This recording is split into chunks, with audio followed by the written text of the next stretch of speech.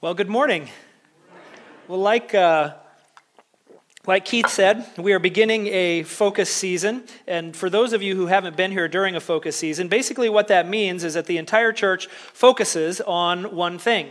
And we do it together. So all of our small groups will go through the same material that we do on Sunday morning. We dive in. And the reason that we do that is because while we all kind of grow individually, I think there's also a place for us to grow together, to grow collectively as a church. And so when there are areas where we feel like, okay, this is an area where we really want to drill down and work through as a church, then we will do a focus season. And we usually do it twice a year. We'll do a focus season and say, all right, let's all just focus in on this particular topic. Now, like we've probably already seen, and maybe you guys already have your books there, this focus season is focusing in on struggle. And struggle, I think, sometimes is something that we don't talk about a lot in the church.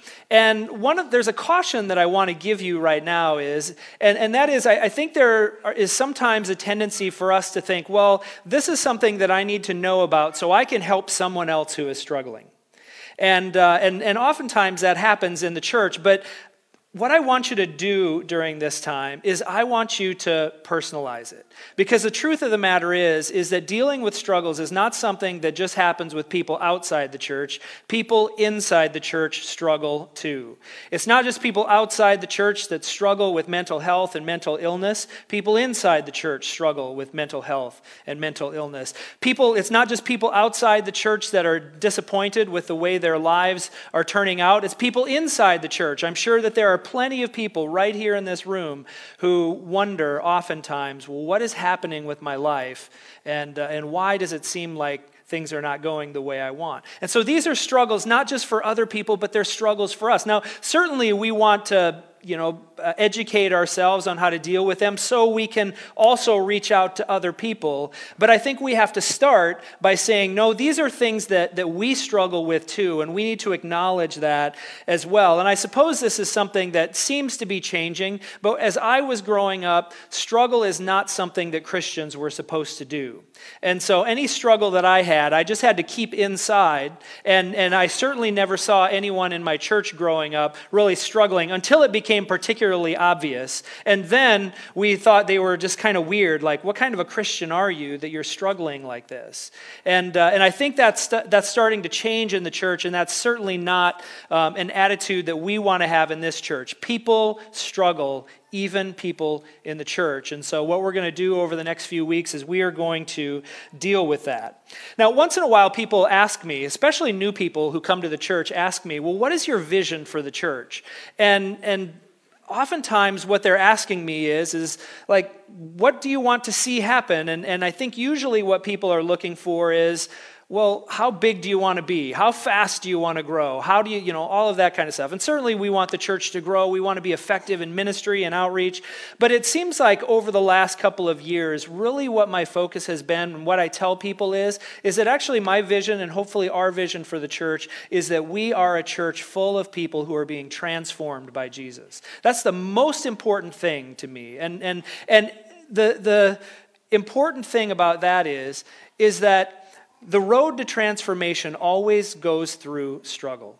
Okay? You cannot avoid it. The road to transformation always goes through struggle. Now, some of the struggles that we're going to be talking about in this series might sound to some people like self-help, or some of the things that we talk about or the ways that we deal with it will sound like self-help. So I want to start out by dispelling that notion. The mission of the church is one that Jesus gave us. In Matthew chapter 28, verses 16 through 20, we have what's called the Great Commission. And it says, "Go and make disciples of all nations, baptizing them in the name of the Father, Son, and the Holy Spirit, and teaching them to obey everything that I have commanded them. And I am with you even to the end of the age." And so there are really three components to that mission. The first one is that as a church, we are to go. And so that means that we don't just wait for people to come, but we are out in the world, and we are sharing the light of Jesus, and we're making disciples outside the church. The second thing is that we are to baptize. And baptism is essentially a way of saying, all right, I'm committing myself to the way of Jesus. It's sort of drawing a line in the sand and saying, this is the direction that my life is headed. And it's also a way for me to say that I am now part of this body of Christ. I'm now part of the church that will help me grow, and I'll do my part to help them grow.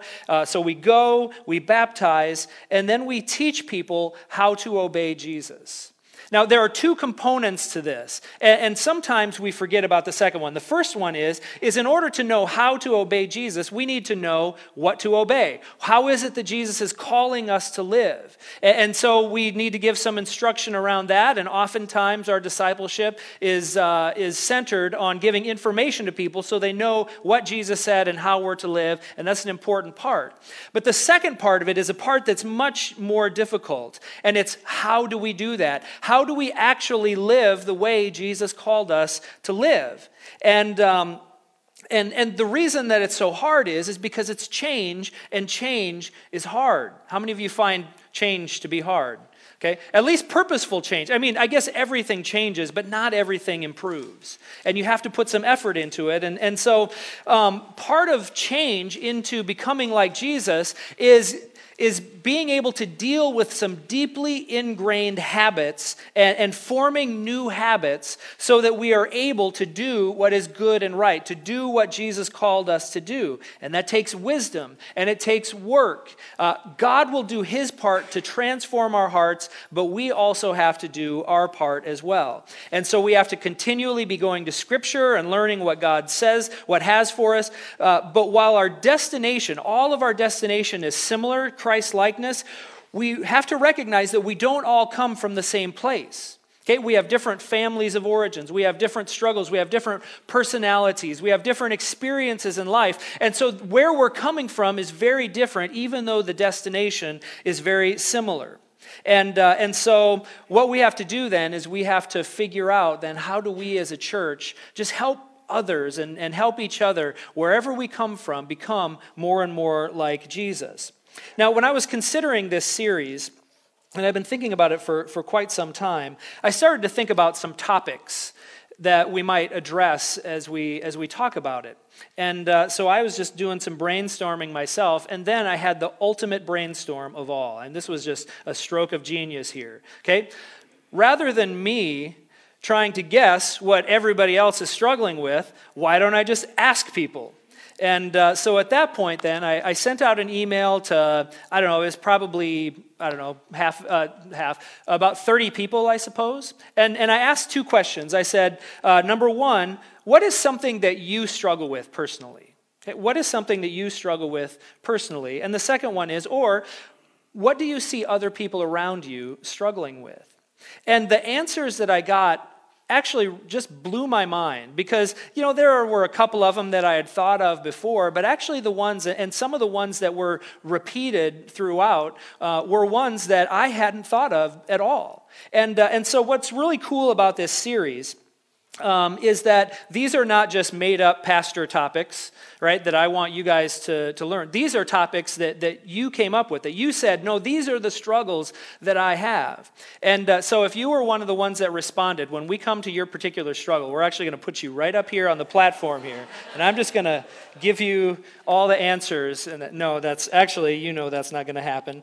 But anyway, these are ones that came from you, and so know that these are struggles that are real, and even if you didn't think of them, my guess is that there will be at least a couple of them that will resonate with you.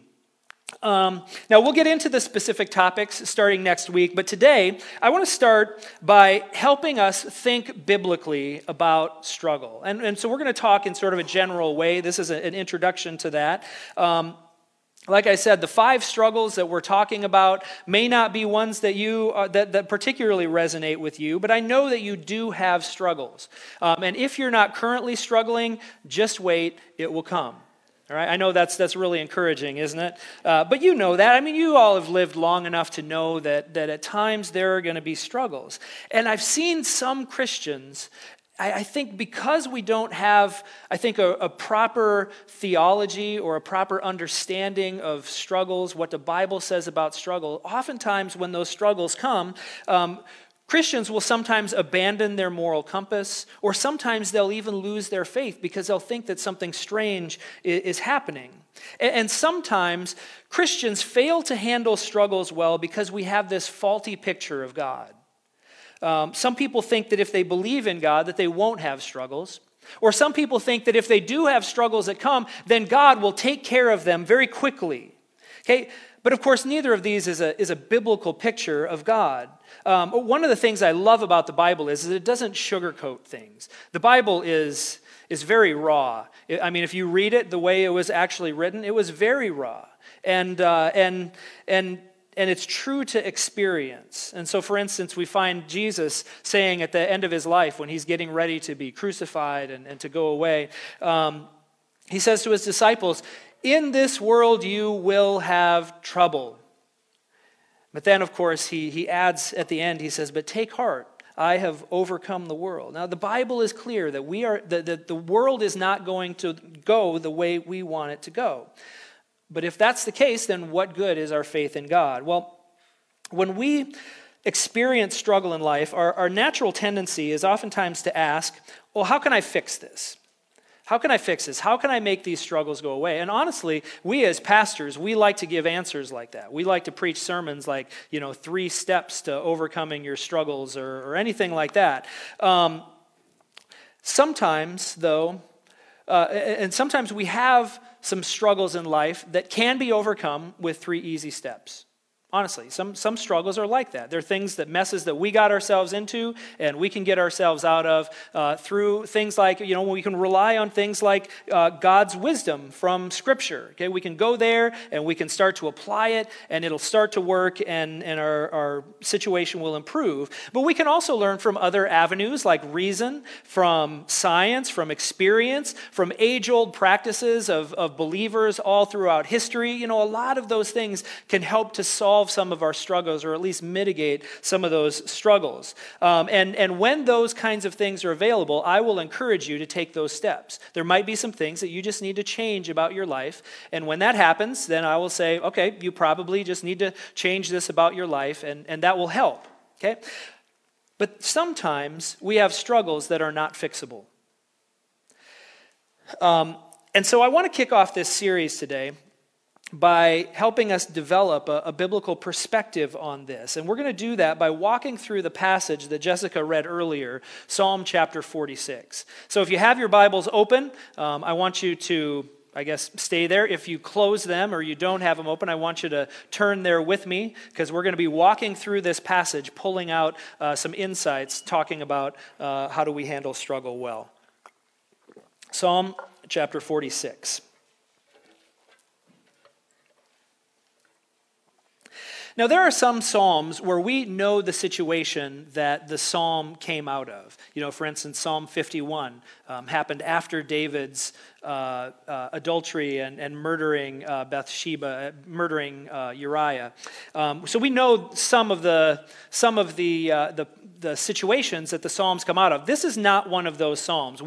Nobody really knows what the particular situation is. We can surmise, a few things. We do know that it was probably, came out of some events that were actually happening. Seems to be pretty significant. Seems to be that there's some kind of a military threat that's threatening Israel, and the people are fearful of their future. I wonder sometimes if maybe it was the result of some internet memes that were going around about World War III and maybe being drafted or something like that, but I'm not positive about that. But there was something like that. There was some kind of a military threat that was going on.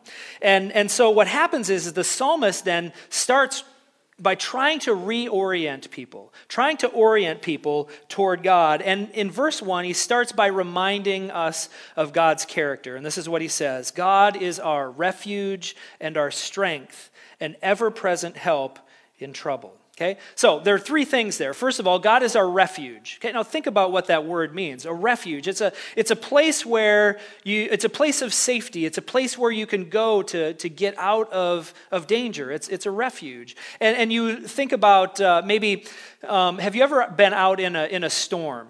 Where it's raining really hard, but then there's lightning and there's lightning striking around you. Anybody ever been in that situation before? Okay, so what do? You run for shelter. You run for a refuge. And it's amazing. Your anxiety is just going crazy in that, but then once you get through that door of the house or wherever you are, all of a sudden you just... So you know that feeling, okay? This is the feeling that it's talking about when it says God is our refuge. He's a safe place. So when there are storms out there, I can enter into relationship with God, and he's a refuge for me. And the second thing that it says about him is that he is our strength. God is our strength. Now in this verse, like I said, it has a military tone to it. And so it reminds me of other passages or other verses like in Psalm chapter 20, verse 7, where it says, some trust in chariots, some in horses, but we trust in the name of the Lord our God. Now, why is that? Because we know that God is strong. We know that God is strong enough to be able to handle any situation that comes, okay? Or maybe think about David and Goliath, okay? David didn't defeat Goliath because he was great with the slingshot. I mean, he might have been, okay? But that's not why. It's not because it was a lucky shot or anything like that. He defeated Goliath because God was fighting for him. And God is strong, okay? God is our refuge, and he's also our strength. And then the psalmist goes on to say that he is an ever-present help in time of trouble. Now, no matter where we are, no matter what situation we're in, God will never say, could you come back tomorrow? I just don't have the time right now. Okay, that's what this verse is saying. God is an ever-present help, that he is there. He is always present. Okay, so that's what the Bible, that's the orientation that we have, what the Bible reveals about God's character. And then he goes on and he says, well, so what effect does this have? If we know that God is our refuge and our strength and he's always there, then what effect does that have on us? In verse 2 it says, therefore we will not fear. Okay, so let me ask you a question, all right? How many of you believe that God is our refuge? Okay, hands up. Okay, how many of you believe that God is strong, that he is our strength? How many of you believe that God is always there, that he is an ever-present help? Okay, how many of you never fear? Well, you just said you believe that, right? And the psalmist said, therefore, we will not fear. So what is wrong with you people? I don't know. No, we know it, right? Okay, so we know these things about God's character, don't we? He's strong, he's a refuge, he's always there, and yet sometimes we still fear, right? And I think what that means is that we, even though we'll say it, and you know what, we might actually believe that, but in the moment, it's much more difficult to live out, isn't it? It's much more difficult to understand that. And I think what that means is that over time, and this is the case for me too, is that we need to anchor ourselves in the character of God more and more so that eventually that fear starts to go away. The character of God is the foundation for how we deal with struggling. Okay? When we can really get it not just in our heads but down into our hearts, then the fear starts to melt away. And I don't know if people ever get to the point where there is no more fear at all. I suspect maybe there have been some. Okay? But I know that probably, if you're like me, we've got a ways to go before that happens, right? All right. The next part of this psalm is really interesting, and it actually was the most moving part for me. I don't know if you'll think it was as moving as I did, but anyway, so let's go on. Verse 2 says this: therefore we will not fear, though the earth gives way and the mountains fall into the heart of the sea, though its waters roar and foam and the mountains quake with their surging. Okay, so this is the interesting part. Okay, in the Old Testament, waters is sort of code or symbol for chaos. And actually, this is not just in the Bible, this is in the ancient world. if you look at origin stories, and one of them, of course, is the creation account in Genesis, but if you look at origin stories in the ancient world, Mesopotamia and all of that, everything starts with water. Okay, it starts with ocean. It starts with chaos, right? And you can kind of understand why, right? Because there are some scientists that will say we know more about space than we do about the bottom of the ocean. Right? Most of the unexplored parts of the earth are just the depths of the ocean. We don't know what's down there. We have all these tools and things like that, and yet we still don't know what's down there. Now, can you imagine in the ancient world wondering about that too, looking at the sea, not having the tools that we have or the experience that we have to be able to see what's under all of those miles and miles and miles of water? Can you imagine how scary that would have been? And besides, think about all of the crazy stuff that lives under there, some of which probably washed up on shore. Like, for instance, things like this, right? That's called a goblin shark. It looks like his face is inside out, doesn't it? Like I don't know. Anyway, crazy stuff, all right? Or something like this. Yeah? Yeah? So you start to see, why did ancient people think the ocean was like chaos and all of that? All right, here's another one. This is called the viper fish. It's just scary stuff, all right? Here's another one, the deep sea hatchet fish. I know, isn't that the worst? Okay, and this one I think is terrible too. I think God's 3-year-old sister designed this one right here, okay? It's called the blobfish, aptly named. Okay, these are the things that live under the ocean, right? And so you can understand why it's such a scary thing, why they consider it to be chaos. Even in the Genesis story, at the very beginning, Genesis 1:2. Now the earth was formless and empty, darkness was over the surface of the deep. Okay, that's chaos. Okay, and that's the common ancient picture of the world before creation. In the Genesis account is actually described as God bringing order out of the chaos. All right, bringing order out of chaos. When God creates land, what does he do? He separates out the waters from other waters and makes it a place that is habitable. Okay, the land is a refuge from the sea. And mountains are just like land on steroids, right? They're symbols of stability. They're firm foundations that cannot be moved. And so then notice how the psalmist describes what's happening when it comes to struggles, okay? He says, I'm not going to fear even when it seems like the sea is going to destroy the mountains, when chaos is going to overcome all of the order that you have created. I'm not going to fear. Even when it seems like chaos is threatening everything. Today we might say, even when it seems like the sky is falling, I will not fear. Okay, that's a great image of struggle, isn't it? When we're struggling, it seems like chaos. It seems like everything is out of control. We can't control it, and sometimes it seems like God can't even control it.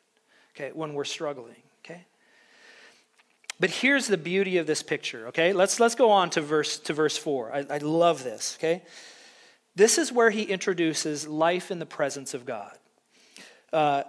Verse 4. There is a river whose streams make glad the city of God, the holy place where the Most High dwells. Okay, now do you see it? Okay, he talks about a river. Now what is a river? A river is water that is under control. Okay? It's a water that is flowing to a particular purpose. Okay, and so do you see what he's saying there is that there's this chaos that's happening, and yet God somehow channels it in a way that allows it to, what is the purpose there? Brings delight, makes glad the city of God. It's an amazing image, isn't it? That this is what God does with struggle. He takes the chaos and he channels it into a place where it can bring delight to the city of God. Now, have you ever had a time when you've had struggle that was turned to delight? I don't know, maybe you can't think of anything right off the top of your head, but you know what happens, right? I think about the picture. One of the great biblical images of this is the story of Joseph in the book of Genesis.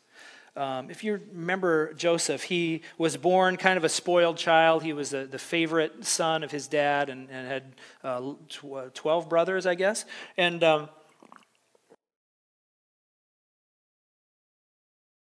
all the rest of his brothers were going to bow down to him, and he was going places and all of that, and his brothers were jealous about this because he made sure that they all knew about it.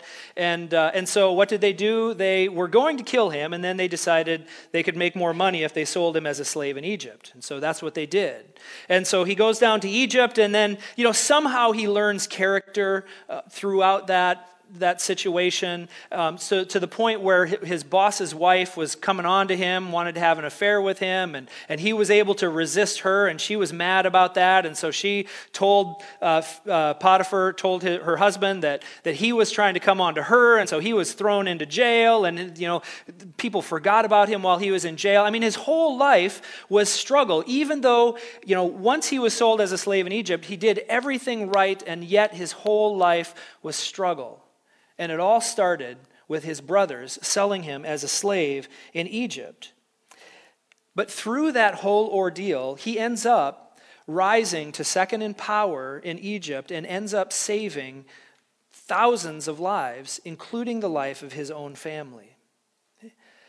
Well, eventually, he was reunited with his brothers, and they realized that because of Joseph's power, that they could be toast. Like if he wanted to take revenge on them, then, he certainly had the power to do whatever he wanted to do. And it became particularly poignant, and this is just a beautiful picture here, is when their father was about to pass away, or after he passed away. They were together, and the brothers realized that, maybe the only thing that's keeping Joseph from destroying us is Dad.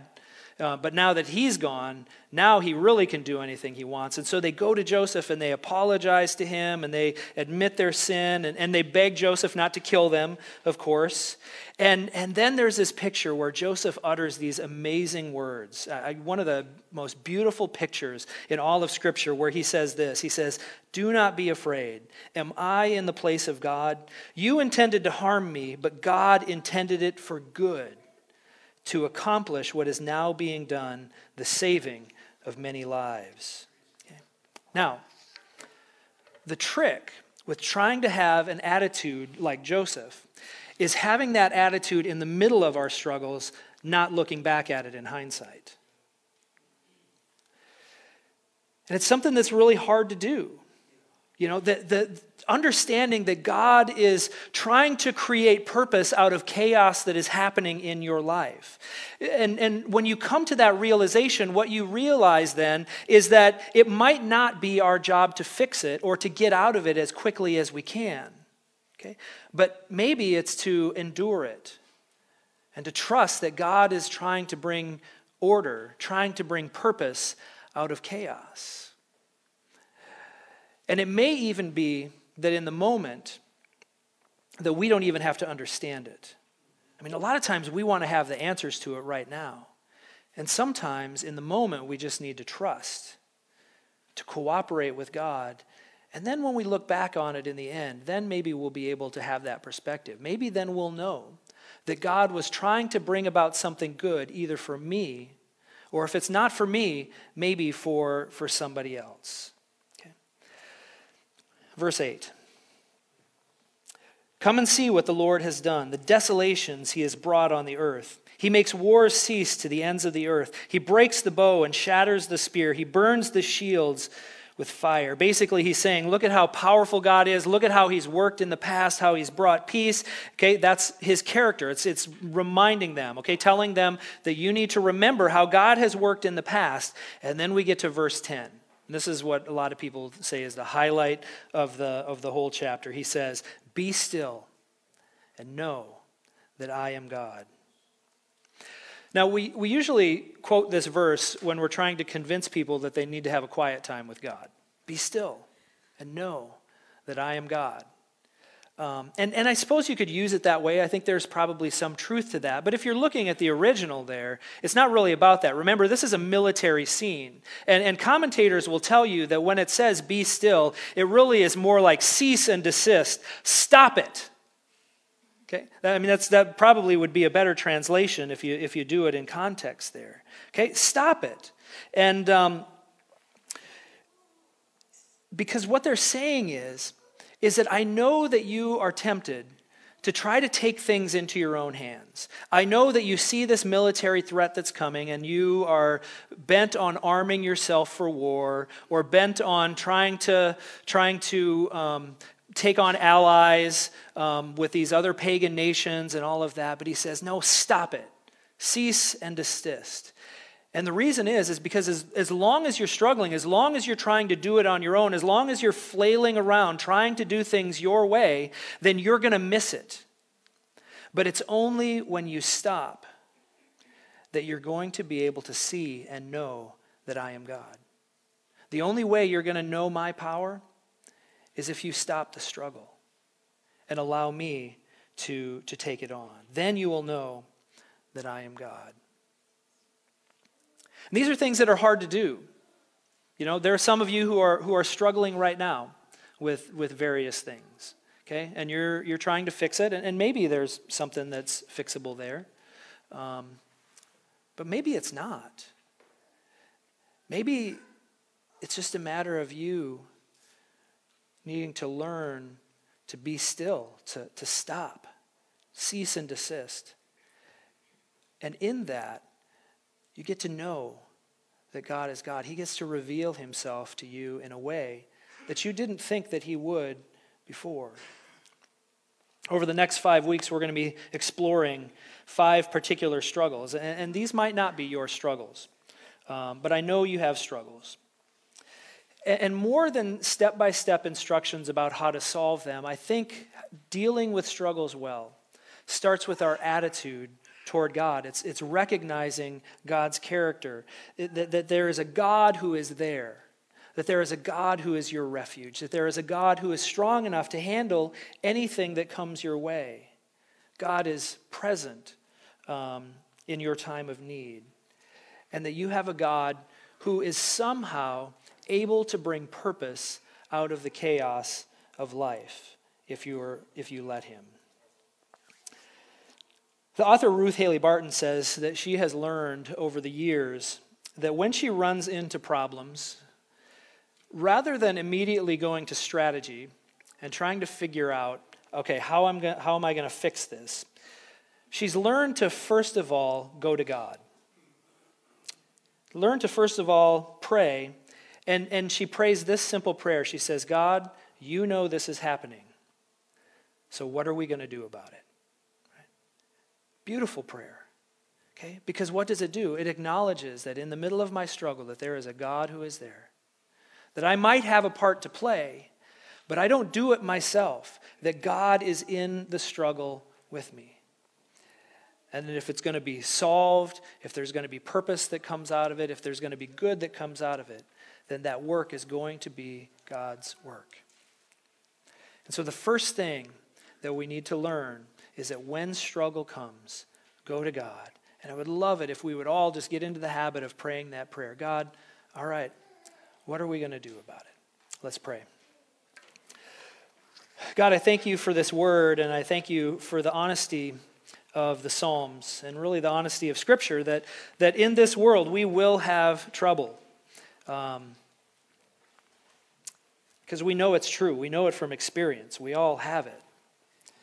And, you know, whether the struggles that we have are self-made or things beyond our control, things that are solvable and things that are not, God, I pray that the first place that we would go would be to you. I pray that the first place that we would go would be to prayer. And that we would pray that prayer, okay, God, I don't know what to do. I know that I can't fix this. So what are we going to do about it? And then may we submit ourselves to you and know in the middle of it all that when we look back on it, we'll see how you worked.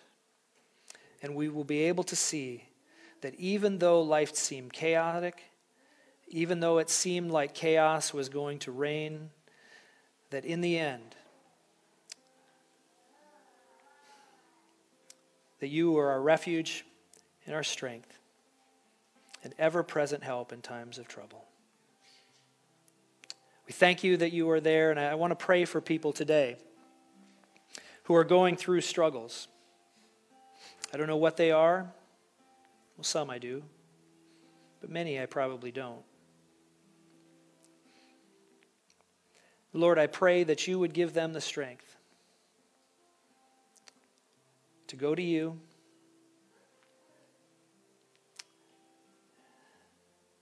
and to seek you for refuge. And God, as we go through this series and we dive more into some of these topics that I think are going to be pretty painful for some people and confusing for others, Lord, I pray that you would show yourself to be our refuge and our strength. And I pray not just for the individuals in this congregation, but I pray for this church. I pray that we would recognize that the path to transformation always goes through struggle, and that we wouldn't shy away from it, we wouldn't deny it, we wouldn't try to make it go away as quickly as possible, but that we would see how you are working in the middle of it. God, may it be so. We pray this in Jesus' name. Amen.